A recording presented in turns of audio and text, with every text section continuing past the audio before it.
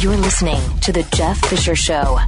Hey, it's Glenn, and I want to remind you, peace of mind is tough to come by these days unless you have a Liberty Safe. With a Liberty Safe, you won't worry when you leave the house because you'll know your valuables are protected. And right now, you can get free delivery to your home on any Liberty Safe. Go to LibertySafe.com for factory direct pricing. LibertySafe.com, made in the USA, lifetime warranty, and peace of mind. LibertySafe.com. Are we at war with ISIS? Are we at war with radical Islam? Are we?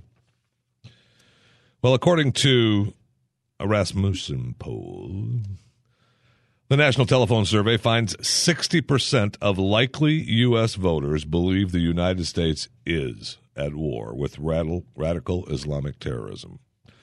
24% share the president's position and disagree. 16% undecided. Yeah, I mean, come on. I wouldn't want you to make a decision. Well, I don't know. Even 56% of Democrats believe America is at war with radical Islamic terrorism, a view shared by 70% of Republicans and 54% of voters not affiliated with either major party. 92% of all voters now regard radical Islamic terrorism as a serious threat to the United States. This includes 73% who say it is a very serious one, and that's up 23 points from 50% last year. Think about that. Yeah, they're contained. They're contained. Voters are also more reluctant now to agree with Obama that the radical Islamic State group ISIS, which masterminded the massacres in Paris last weekend, is not a reflection of Islam itself. Wait, what? The voters are also more reluctant now to agree with Obama that the radical Islamic State group ISIS is not a reflection of Islam itself. 46% still think the president is right when he says ISIS does not represent true Islamic beliefs. That's down from 58% who felt that way in February. Wow.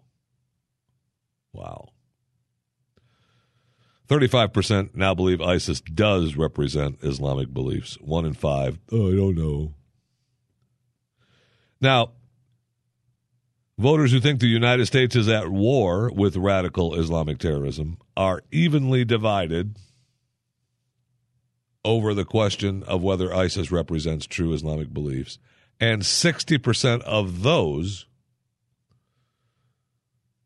do not feel America is at war, agree with Obama. Weird. I'd have to go inside those numbers. I'm very fascinated by these numbers because as recently as January, 52% of all the voters said Islam as practiced today encourages violence more than most other religions. You think? And 75% said Islamic religious leaders need to do more to emphasize the peaceful beliefs of their faith. Some would say that they do as much as they can. Oh, it isn't too much. There's a book out there. It's called It Is About Islam. I think it was written by, who the heck wrote that book? It Is About Islam. It Is About Islam. Oh, yeah, a guy by the name of Glenn Beck. You may want to read that. It's fascinating. 68% consider ISIS a very serious threat. 49% feel the federal government is not devoting enough attention to potential threat of domestic Islamic terrorism. And both of these findings came before the weekend terror in Paris. I would say 68% consider ISIS a very serious threat. Should be higher, but that's pretty high. 49% feel the federal government is not devoting enough attention to the potential threat. I don't know that I agree with that. We haven't had that many. We've had a few of the attacks with nothing, yeah, okay, you go back to 9/11, but I'm talking since 9/11. We've done a pretty good job in containing them. I hope that we continue that. However, when we have a war mantra of no civilian casualties, 0, you're not going to get very far outside of the country. Now, ISIS has issued a kill list. They issued one list with addresses of military personnel and phone numbers that was earlier this year. The Pentagon notified all the personnel from that list saying, hey, be on high alert. ISIS has now come out with another list, brand new, cities that are on their kill list, cities to be careful in, extra careful in. And, I think you could pretty much name these cities for yourself. A couple of them you might go, why? Washington, D.C., New York City, New York, Newark, New Jersey, Philadelphia, Pennsylvania, Pittsburgh, Pennsylvania, Toledo, Ohio, Indianapolis, Indiana, Chicago, Illinois, Charlotte, North Carolina, Miami, Florida, Tampa, Florida, Atlanta, Georgia, Dallas, Fort Worth. That's right here in Texas where we're broadcasting from. But many of you are living in these cities. Midland, Texas, Amarillo, Texas, Houston, Texas, Phoenix, Arizona, Tucson, Arizona, San Diego, California, Sacramento, California, Los Angeles, California, Portland, Oregon, Seattle, Washington, Bonners Ferry, Idaho, Las Vegas, Nevada, Reno, Nevada, Arlington, Virginia. Wow.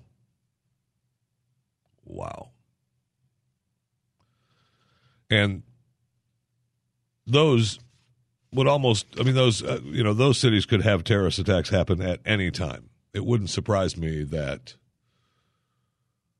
it would happen somewhere else just to, throw us off. And if they shut down transportation, when you think about what's going on in Belgium, Belgium is a small country, and they shut it down, and yes, it hurts that country for a little while, but the United States cannot shut down travel. Not survive very long. So, it will be ugly if they try to do that. No question. So just be on alert if you're in those cities. Now, I read a Facebook post earlier this week, what to do if you fall into a conversation with someone about ISIS who doesn't believe in retaliation. And you say to yourself, what should I do? People believe how they believe, and I don't know what I need to say to these people and what needs to happen. Okay, well, follow these rules.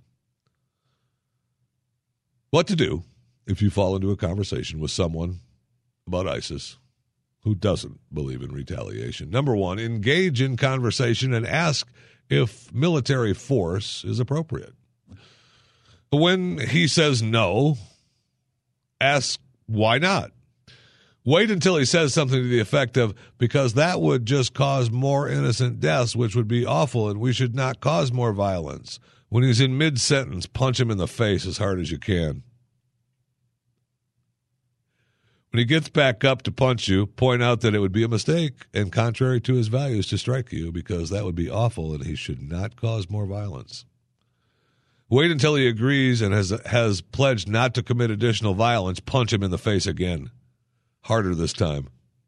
Repeat steps 5 through 7 until he understands that sometimes it's necessary to punch back. I want you to know that I do not condone that act.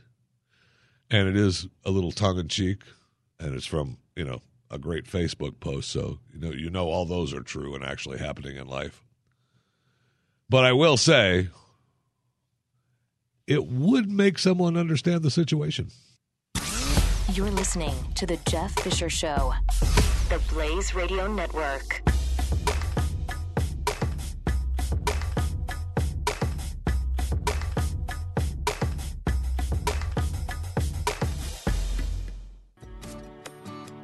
This podcast brought to you by My Patriot Supply. Did you miss the chance to get a 72-hour emergency food supply with free shipping for just $10? What's wrong with you?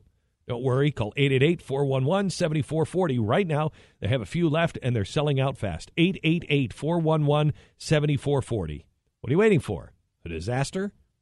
Do it right now. 888-411-7440.